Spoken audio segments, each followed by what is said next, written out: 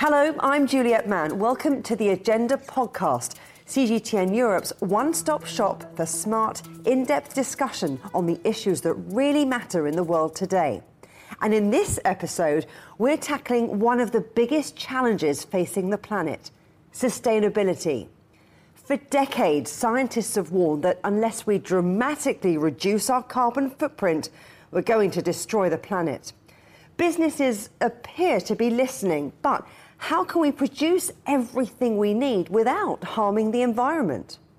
Yara International is one of the world's largest fertilizer companies, and it knows that innovation is essential if it's to help feed the planet in a sustainable way. CEO Svein Tore Holsether told me just how he plans to go about that. Well, we're in the agriculture sector, and when we see both the impact now on food security, on the climate, we see that this is something that no one can do alone, whether it's a company, a government, or an organization. It's about collaboration across the value chain and really lifting this together. Agriculture, or the whole food system, represents 30% of greenhouse gas emissions. So we're not going to be able to reach the Paris Agreement unless we solve agriculture. So this is really a key topic to discuss. And it is a topic that's been pushed up the international agenda, perhaps because there's just so much in the news, extreme weather events, we've had droughts, we've had floods, we've got the energy crisis, supply chain issues, all of that coming together at the same time. But are we at a point now really where businesses and governments are taking this seriously enough? Well, it is at the top of the agenda for all the wrong reasons. After decades now of reducing hunger, the number of people that are facing acute hunger has doubled since 2019. There's a human being dying every 4 seconds from hunger, and we're in 2023. This is it's tragic. It's not necessary. It is possible to solve this. So it's on the top of the agenda for all the wrong reasons. But I think the awareness that we have now should trigger wide actions in order to start to improve the food system, both from a climate perspective, but also from a hunger perspective. So what innovations, what new technology have you been making use of that are helping, from the Yara point of view, that you could maybe roll out more broadly? Well, it starts with our product. We're selling a premium advanced fertilizer that gives better crop yields, better quality food, lowers the climate footprint of the farmers, and we've reduced our own carbon footprint by 50% since 2005. And now with the use of technology, digital tools, by the use of smartphones, now you could put competence and knowledge in the hand of the farmers that just a few years ago would only be available to large-scale farmers. I believe there's like 600 million farmers in the world, more than 200 million in China. When you can start to communicate that kind of knowledge widespread, it's amazing what can be done, and using satellite imagery, precision use of input to maximize the yields. We're really at an exciting time right now. It is exciting, but it does sound very expensive, and you're talking about farmers in remote communities, in maybe disadvantaged parts of the world. They're not all that digitally savvy, and that's a big thing. I know at Davos they've got plans to help 1 billion people with their digital lot.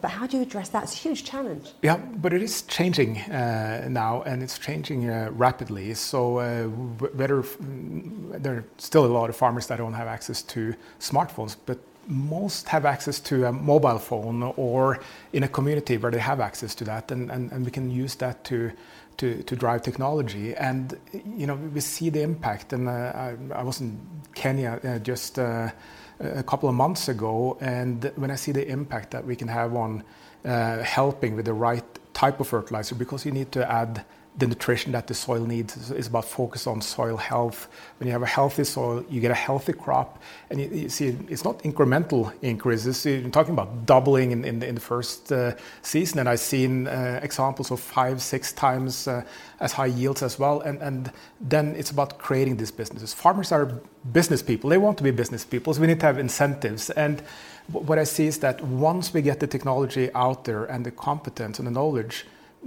this isn't expensive. It has an income side as well, and so it is a profitable proposal for the farmers.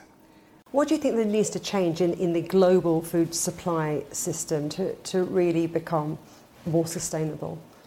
Well, I think we're at a stage now where individual action is not enough. We need to see whole value chain from input provider to farmer, to distributors, to retailers, and all the way to consumers. If you think the whole value chain, the step isn't that large, but it requires collaboration and it requires trust, and that's something we're unfortunately in short supply of. So we need to create that transparency, to create the trust in the system. And what I've seen when we get this done throughout the full value chain, has a huge impact and not that big a cost either. And indeed, the cost of inaction is much greater than the cost of action right now. And we see this across so many countries as well. And you see in our Chinese business, we just opened up our new R&D center and digital center in Shanghai now.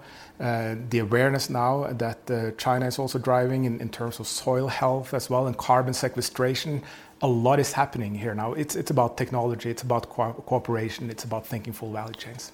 So you've mentioned Kenya, you've mentioned China. Where's your core focus going to be in the short to medium term? Well, we're a global company where our products go to. But there'll be some markets that are more exciting and more lucrative than others. Well, for a company that sells to 160 countries, we built our whole presence. We started out in Norway 118 years ago, and we've been focused on exports the whole time. But whether it's in Europe, South America, North America, Asia now, we've established a presence in India as well.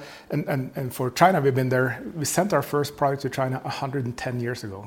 So imagine that. We are putting a lot of resources, and it's an important market for us where we're selling advanced fertilizers that really have a very significant impact, both on crop yields, but also nutritional content, the climate footprint as well. So we are adding and still continuing to invest in China.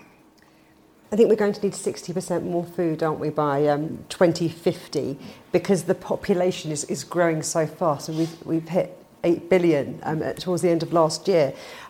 You've mentioned you're in all of these countries. You're talking at grassroots level.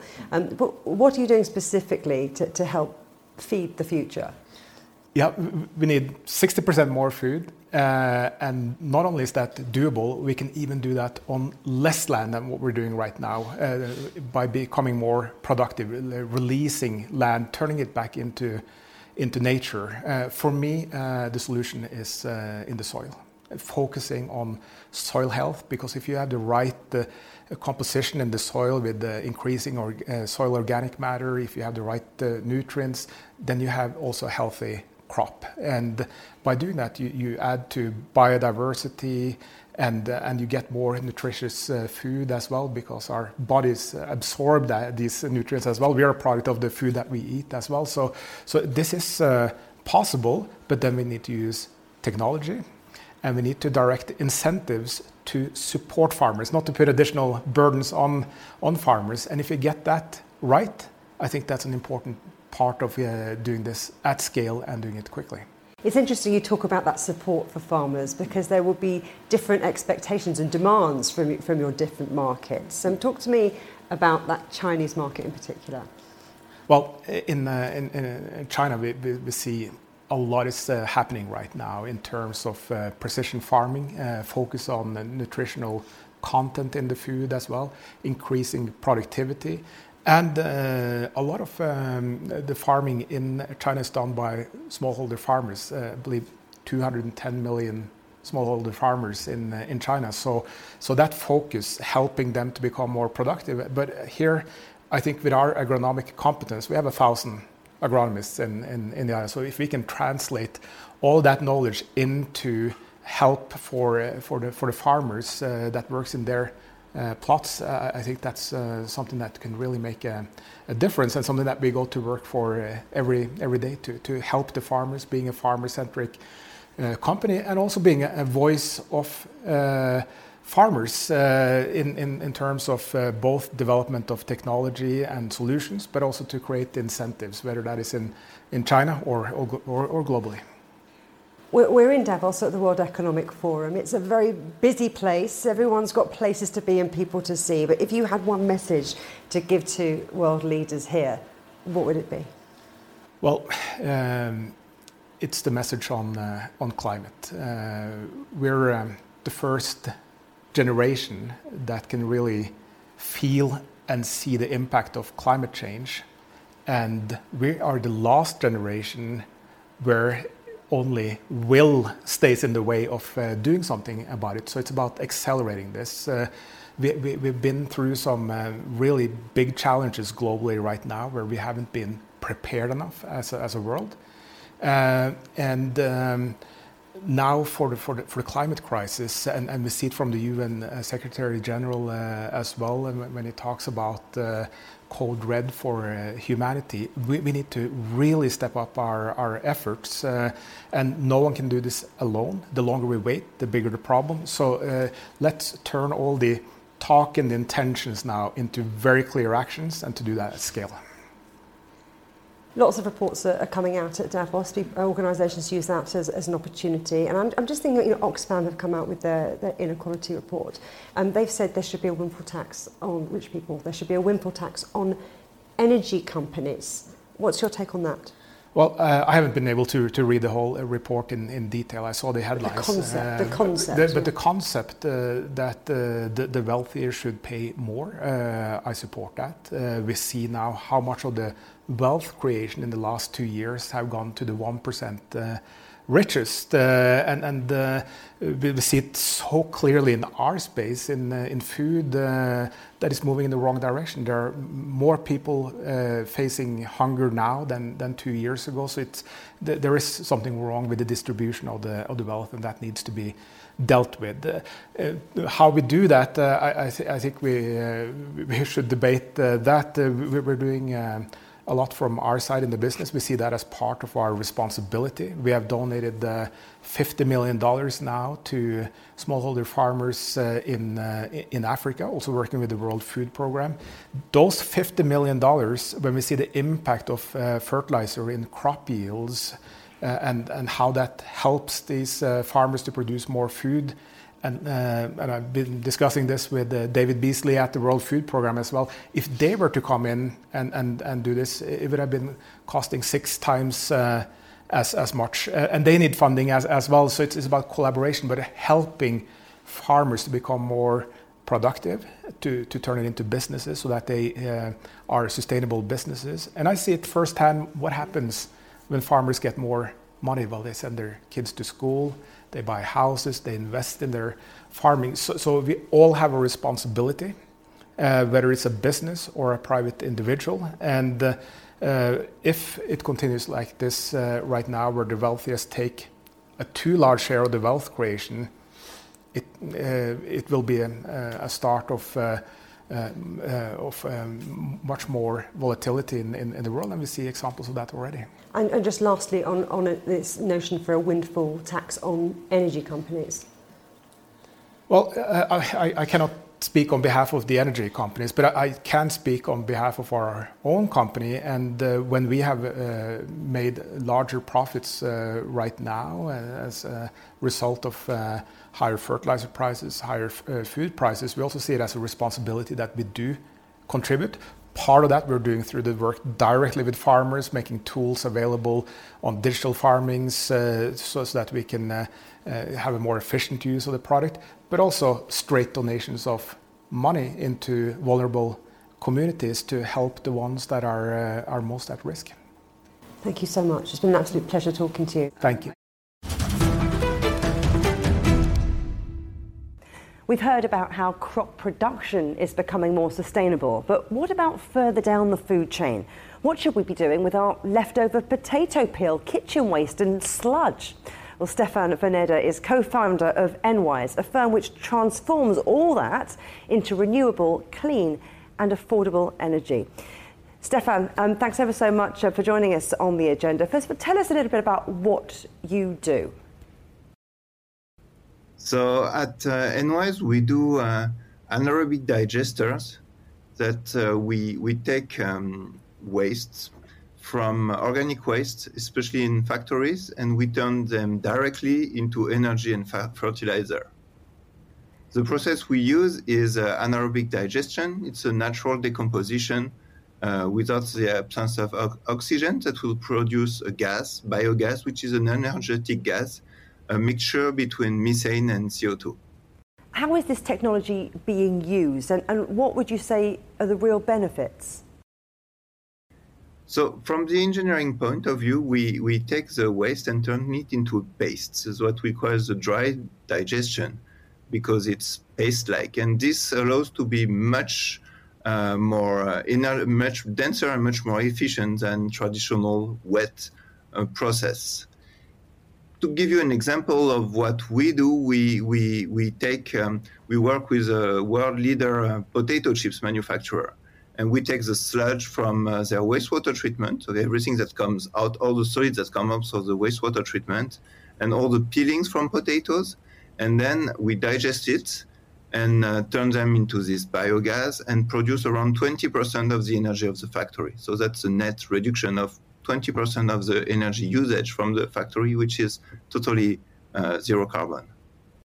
So you're helping your customers hit their zero carbon targets, but do you think enough is being done to incentivize others to follow suit and reduce their environmental footprints?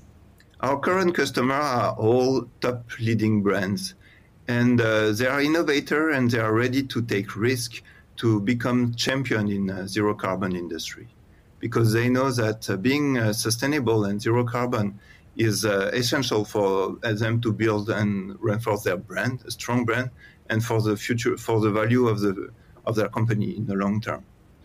And then other companies which may not have been such innovator or willing to take risk at that stage will benefit from their experience and for the maturing of the technologies.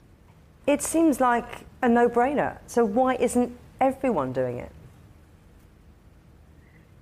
So we offer very attractive payback to our customer, around 20%, which is better than most of other things you can get in that. But the technology and still take time to develop and grow. I think the example is like for solar. Solar used to be much more expensive than traditional energy, but now we have been through a green transition and solar is much cheaper.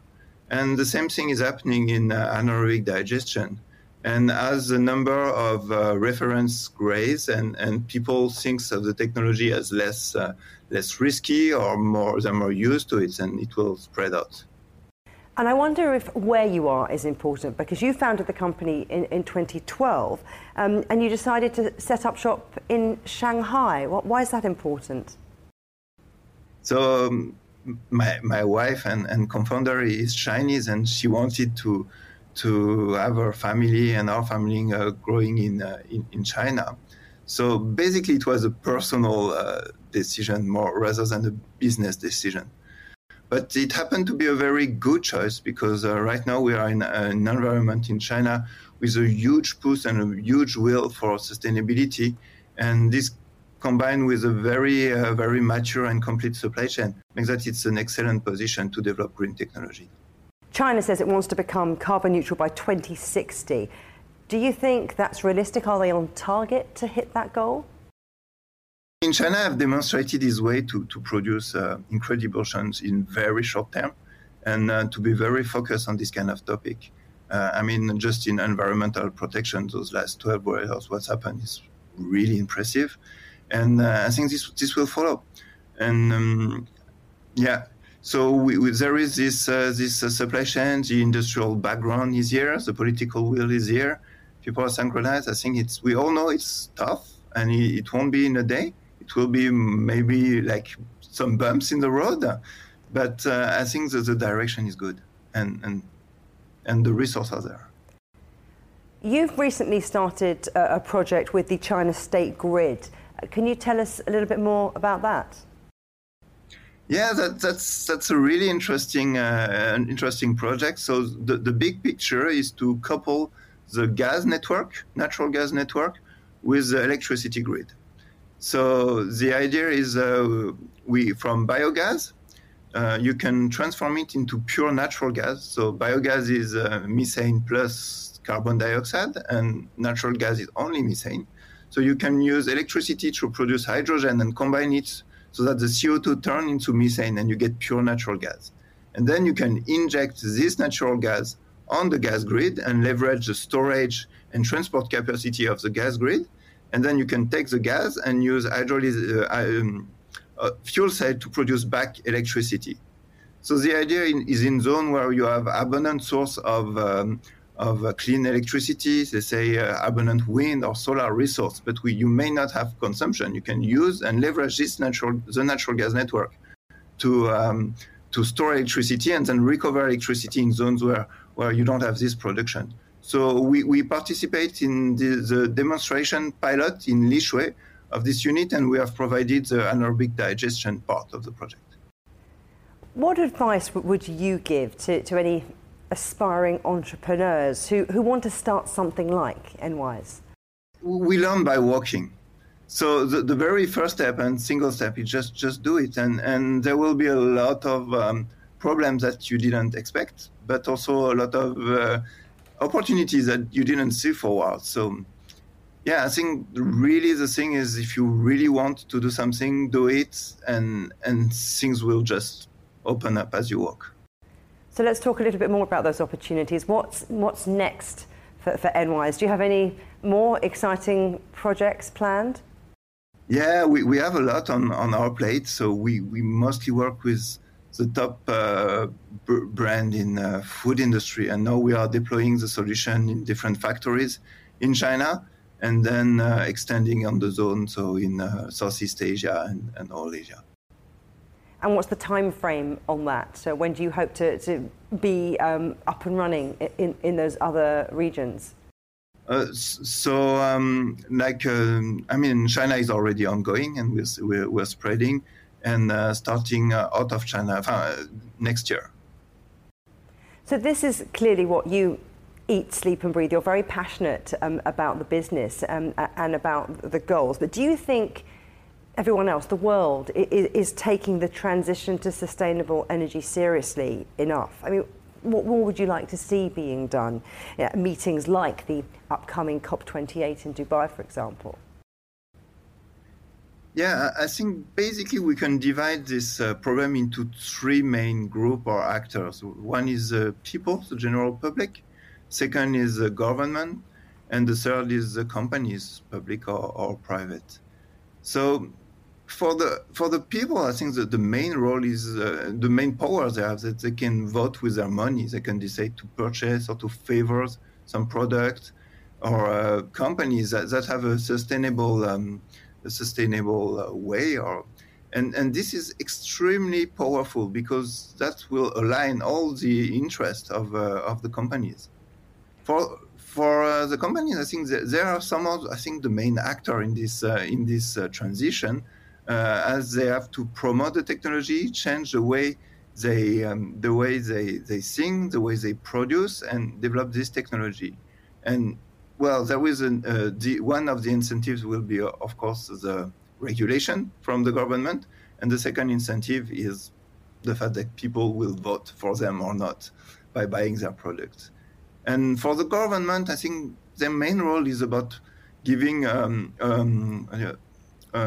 legal and a normative framework that will push forward in the direction of a transition to zero carbon.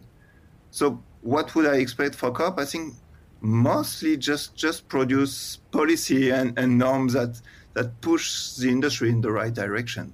Everything else will be done by the people and the companies. Stéphane Vernède, thank you very much. Thanks a lot.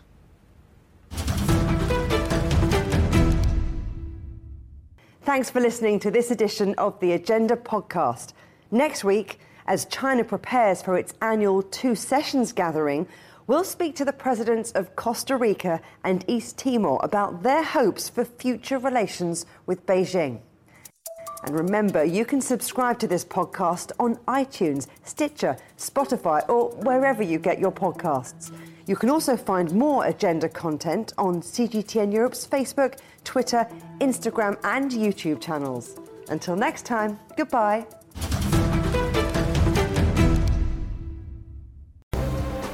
The most interesting questions. Are there other living beings beyond Earth? Will man or machine be in charge? Great question. Always have more than one answer. Well, hold on, let me just draw up a list. And always come from more than one person. That's where the credibility lies. The concept of having a machinery which is alive and evolving didn't wait for us. The end of inequality of incomes and wealth around the world, can you imagine how difficult that is at the moment to achieve?